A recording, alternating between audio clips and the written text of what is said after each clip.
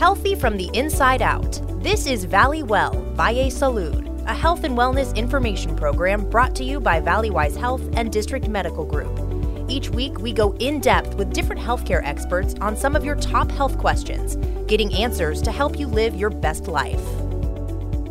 Hello and welcome to Valley Well Valle Salud. I'm your host, Lauren Vargas. Today we're talking about something that so many people deal with on a daily basis, and that's arthritis and chronic pain.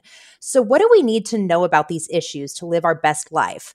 Joining us to discuss is Dr. Sheetal Chaya. She's a district medical group attending physician at Valleywise Health, the chief of rheumatology and medical director of the medical subspecialties department.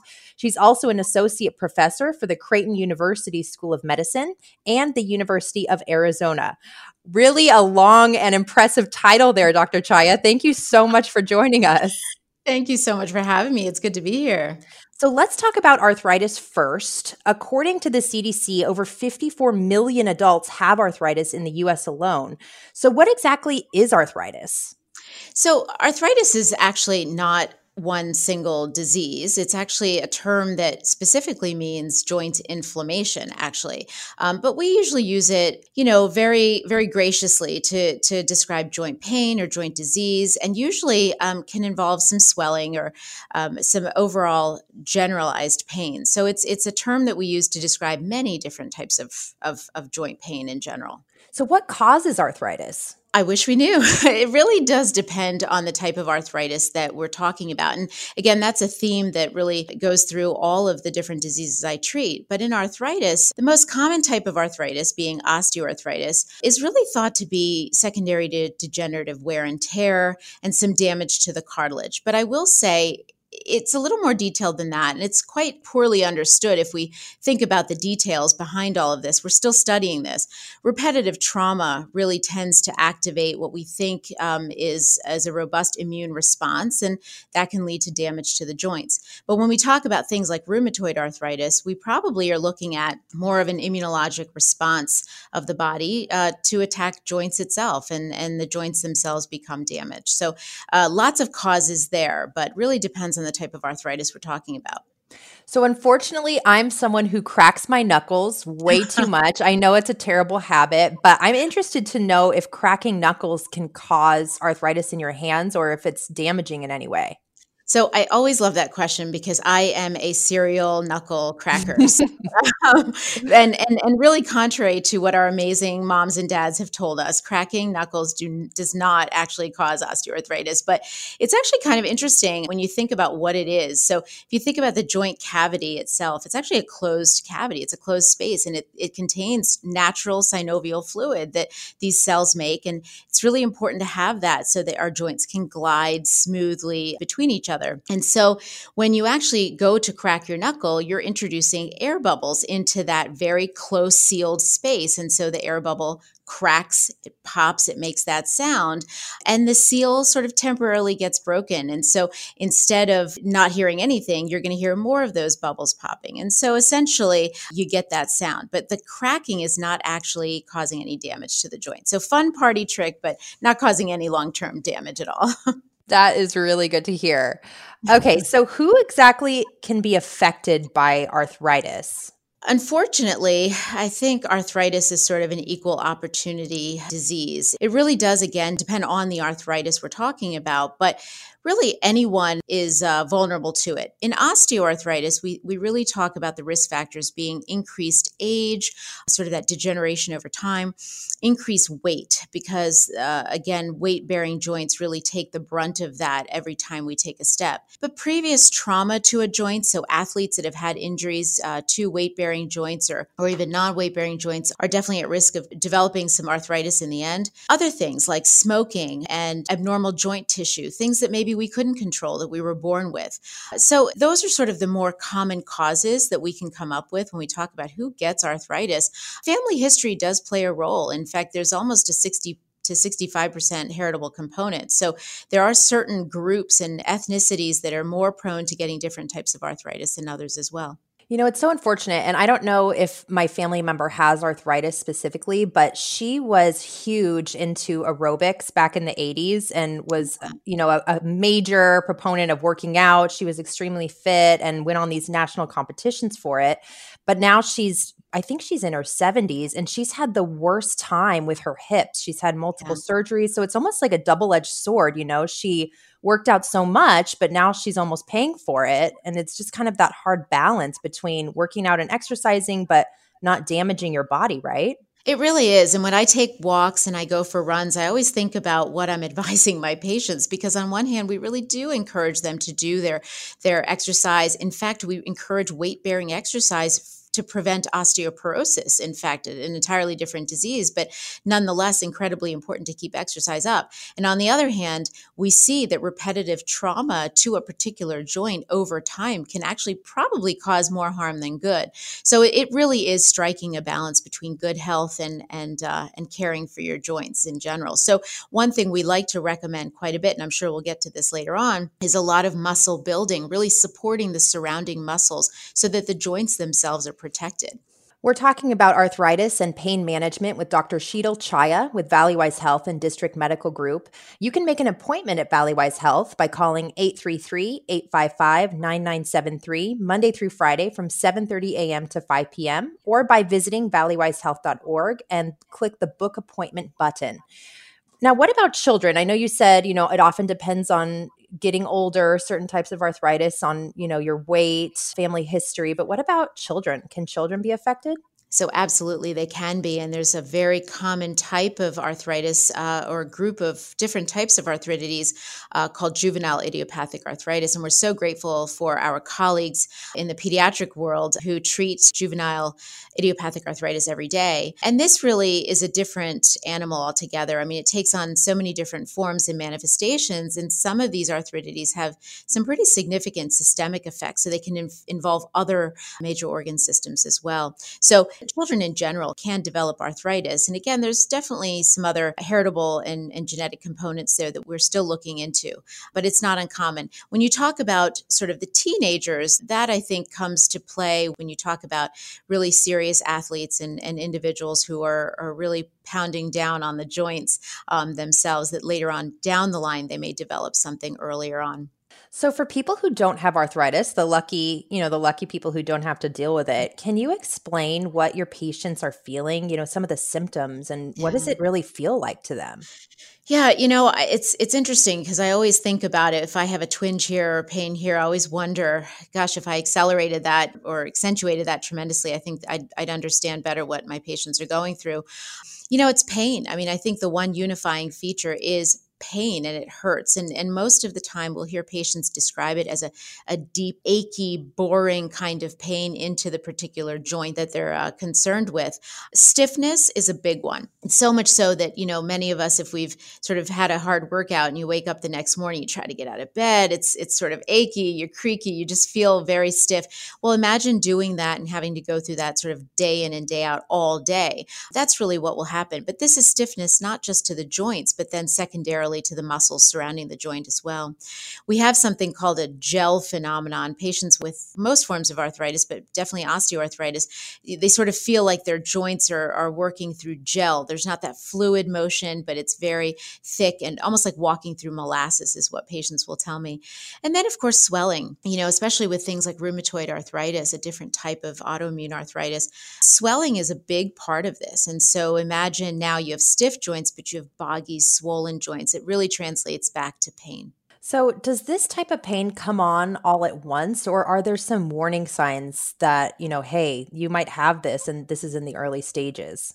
So really great question, because a lot of times I tease back to some history with my patients. I like to know not just what happened in the past 3 months that prompted you to, come see a rheumatologist, but really what's happened in the past several years, what types of activities were they involved with, or what's their family history, or everything in between. Most of the time, these symptoms creep up on you. They're insidious, and they may start with an ache here or a pain here, or every time I do a certain activity, I start to feel pain in a joint. aside from that, depends on the disease you're talking about, there may be other systemic signs. A patient might feel that they've had fatigue and they've just not felt well, and they've had aching joints, as they'll describe it, for about 6 months or so. And then it starts to settle, or it might start in one joint and go to another. But really, it sort of creeps up on you until it settles to the point where it starts to inhibit function. And I think that's when really our patients are coming into us, when they notice things aren't right with their daily life or their daily activities. That's when they come to seek care. Let's talk about treatment for a little bit. Once this is diagnosed, and maybe you can touch on how it's even diagnosed, what are the different types of treatments that you can offer? So, diagnosis, and I always instruct our residents and medical students with this, and that is that, 80 to 90% of your diagnosis is going to come from the history and physical. So spending time talking with the patient and really asking them about their histories, listening to them, and then examining their joints in detail really helps us come up with the diagnosis and confirm what we already are suspecting by just visualizing. We will then go on to sending them for lab work most of the time. And then even imaging really helps to, again, support our index of suspicion there. When we talk about treatment, though, again, we base our treatment modalities on the actual diagnosis. So if we think that this is more of a mechanical type of arthritis, something that's really more degenerative or wear and tear, we will really sort of direct our treatment on modalities that can change that. So weight loss is a big part of it. Exercising or stretching in the ways that can really help strengthen the muscles around the joint to protect the joint are key. But when we talk about treatment, it's really what we can offer for pain control first when it comes to osteoarthritis. Now, let me say this. When it comes to osteoarthritis versus rheumatoid arthritis, if we take those as the two most common types of arthritis, unfortunately, we don't have anything at this point that will help manage the disease or prevent the disease from getting worse when it comes to osteoarthritis. We only have modalities for pain control and helping improve function. So things like physical therapy can be very helpful, but things like pain control, Tylenol or NSAIDs, for example, intra-articular injections. So I oftentimes will have to inject steroids into a patient's joint just to help them with the inflammation and pain. And then, of course, other things like topical ointments, etc. For rheumatoid arthritis and other immunologic types of arthritis, we actually will prescribe things that are going to quiet the immune system down so that it no longer attacks the joint and causes the joint pain and the swelling. What's beneficial about those is that those actually not only help treat the symptoms, but they actually can help prevent progression of the disease. So we're hopeful that in years to come, and hopefully sooner than that, we will start to have treatment modalities that will do just that for osteoarthritis as well. Dr. Sheetal Chaya is answering your top questions about arthritis and chronic pain. You can make an appointment at Valleywise Health by calling 833-855-9973 or by visiting valleywisehealth.org. You mentioned with treatments that diet and exercise are definitely part of that. If you live your healthiest, best life, you have the perfect diet, you exercise the right amount, can you prevent arthritis from happening? So to a certain extent, I think we can help by paying attention to those modifiable risk factors, right? So really, like you said, watching what we eat and being cautious, everything in moderation, right? And really just staying active. That can only help us in terms of how we protect our joints from weight and load bearing and that sort of thing. But I have to say, there is definitely a part of it that is not modifiable. It's not things that we can control. For example, there is the hereditary component of osteoarthritis. Some of us just will never be able to prevent the arthritis that we may get because a parent had it before us.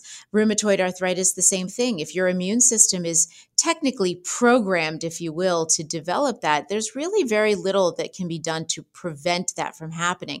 So it's almost as if we want to continue living, as you so rightfully said, our best life so that we can make sure that when we ever are faced with a challenge like an arthritis that we couldn't control, that at least we have the tendency to be able to be healthy as we manage through it.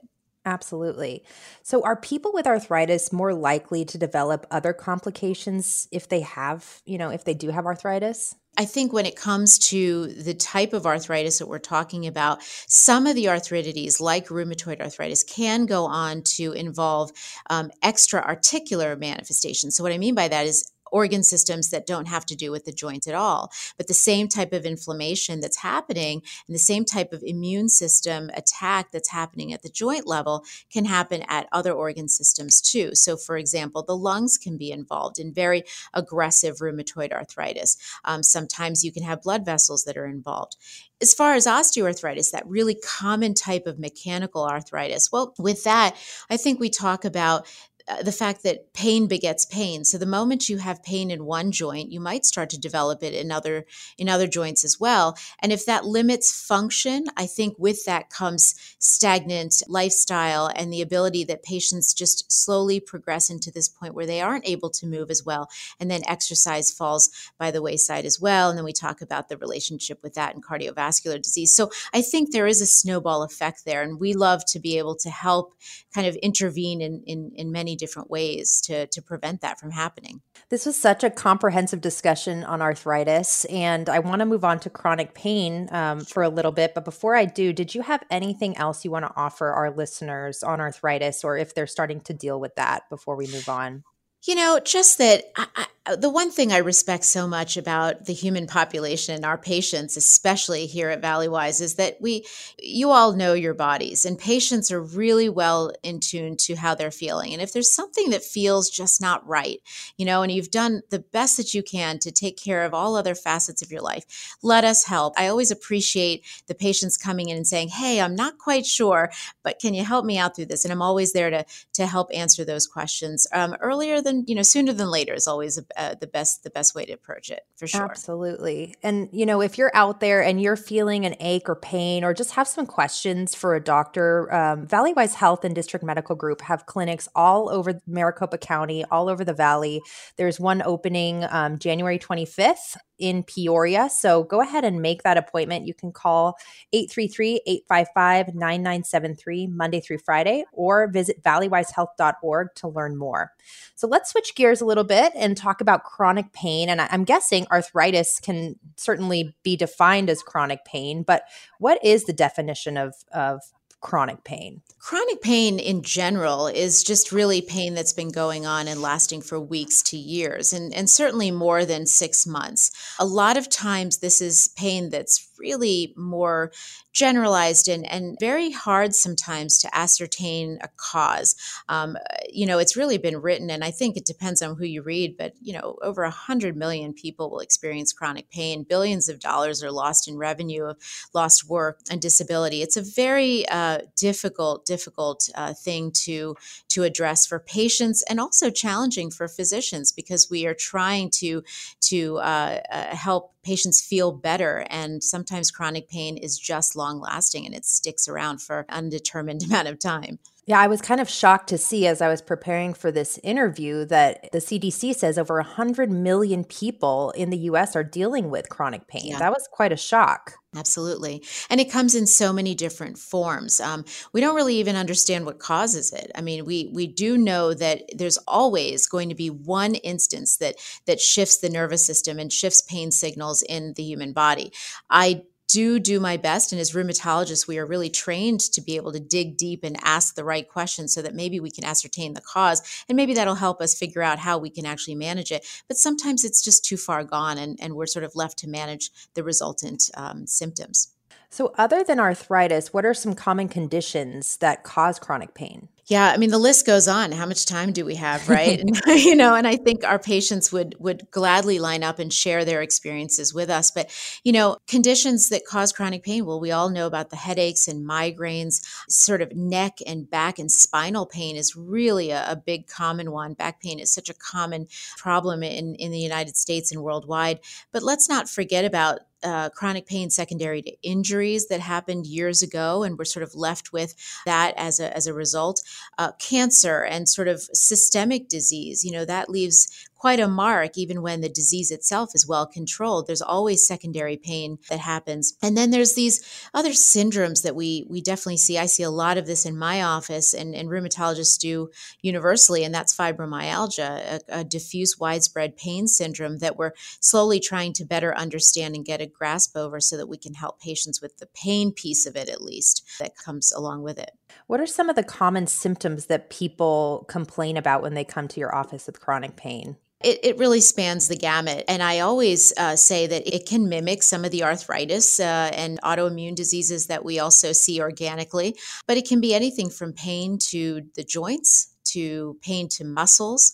Patients will describe it anywhere from a deep, aching, boring pain, as I said earlier, into various parts of the body, to a sharp shooting, burning, lancinating pain. It'll be associated sometimes with range of motion limitations, so they can't move a certain body part as well or smoothly without causing severe pain. And pain is oftentimes what limits that. And then also it might be accompanied with a decrease in their energy, fatigue, a change in their mood, whether it's more anxiety, more mood instability or depression, and then again, decrease in function. And we're always really sensitive to those aspects of it. And oftentimes, if we hear certain buzzwords, we know that maybe this is something that would be well served with co-management by other subspecialties as well, such as neurology or pain management. Certainly, chronic pain, I'm sure, can have a huge impact on people's lives. I know when I'm not feeling well, I can't focus at work. I'm not a good mom or a good wife. So, there's so many different ripple effects about that.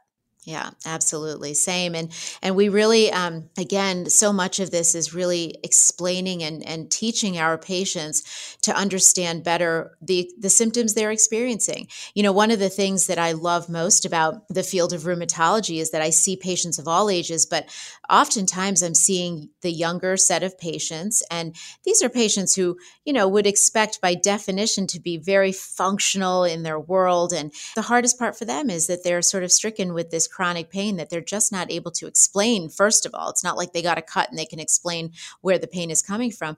But secondarily, it's hard to navigate their life in the world of pain, and it's very disheartening because this is the time where they feel they're supposed to function the most. And the same goes for our patients who are older and they're retired and they're thinking, "Gosh, these are supposed to be the best years of my life." So, Right. part of it is just education and really talking through and saying, "Hey, listen, we see what you're going through.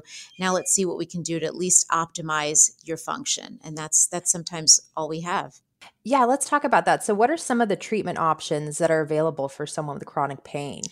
So first and foremost, I think if we can do our best to identify the source. So if it's an autoimmune disease or if it's an inflammatory disease, then we're going to do our best to try to navigate and really target that. So if it means we have to take better control of their rheumatoid arthritis or their underlying inflammatory disease or even their mechanical osteoarthritis, we're going to go ahead and do that and do our best.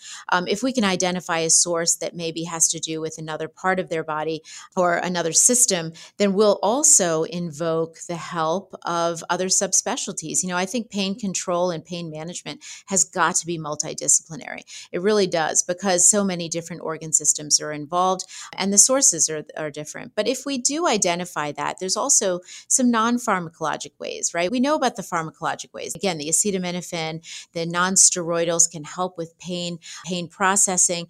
There's other types of medications that we use. We use antidepressants, and we'll use even some anti-epileptics or medications that the neurologists will use, like gabapentin and pregabalin out there. So we'll use things that'll target nerve pain as well. In addition, I really don't ever want to forget the non-pharmacologic modalities here. I love instituting physical therapy and occupational therapy to help people really gain strength and mobility. I think patients love the idea of massages and acupuncture if they're capable of getting that. Sometimes that can really help in conjunction with maybe a course of nonsteroidals, for example. If it's requiring more aggressive management, then I really rely on my neurology and pain management colleagues for things like injections and other forms of intervention there. And then, of course, there's behavioral management. I cannot underscore enough the importance of controlling mental health and really improving mental health in helping target chronic pain from at least one of those angles, if not many others. Well, it's certainly good to hear that there's lots of different options. You know, if Sure. something's not working for a patient, there's different things you can try. Absolutely. Absolutely. Such a good conversation today about arthritis and chronic pain. Dr. Sheetal Chaya with District Medical Group and Valleywise Health. Thank you so much for joining us on this show today. Oh, Lauren, thank you so much. This was such a privilege and a pleasure to talk about something that I have loved doing for, close to 20 years now. So thank you so much for this opportunity. We hope you enjoyed listening to Valley Well Valle Salud, a health and wellness information program brought to you by Valleywise Health and District Medical Group. If you're looking for more information about what you heard today, visit us online at valleywisehealth.org/bewell. There, you'll find blogs and videos from our healthcare providers, and you can even book an appointment at a Valleywise Community Health Center near you. That's valleywisehealth.org/bewell. Thanks for listening, and we hope you'll tune in again soon.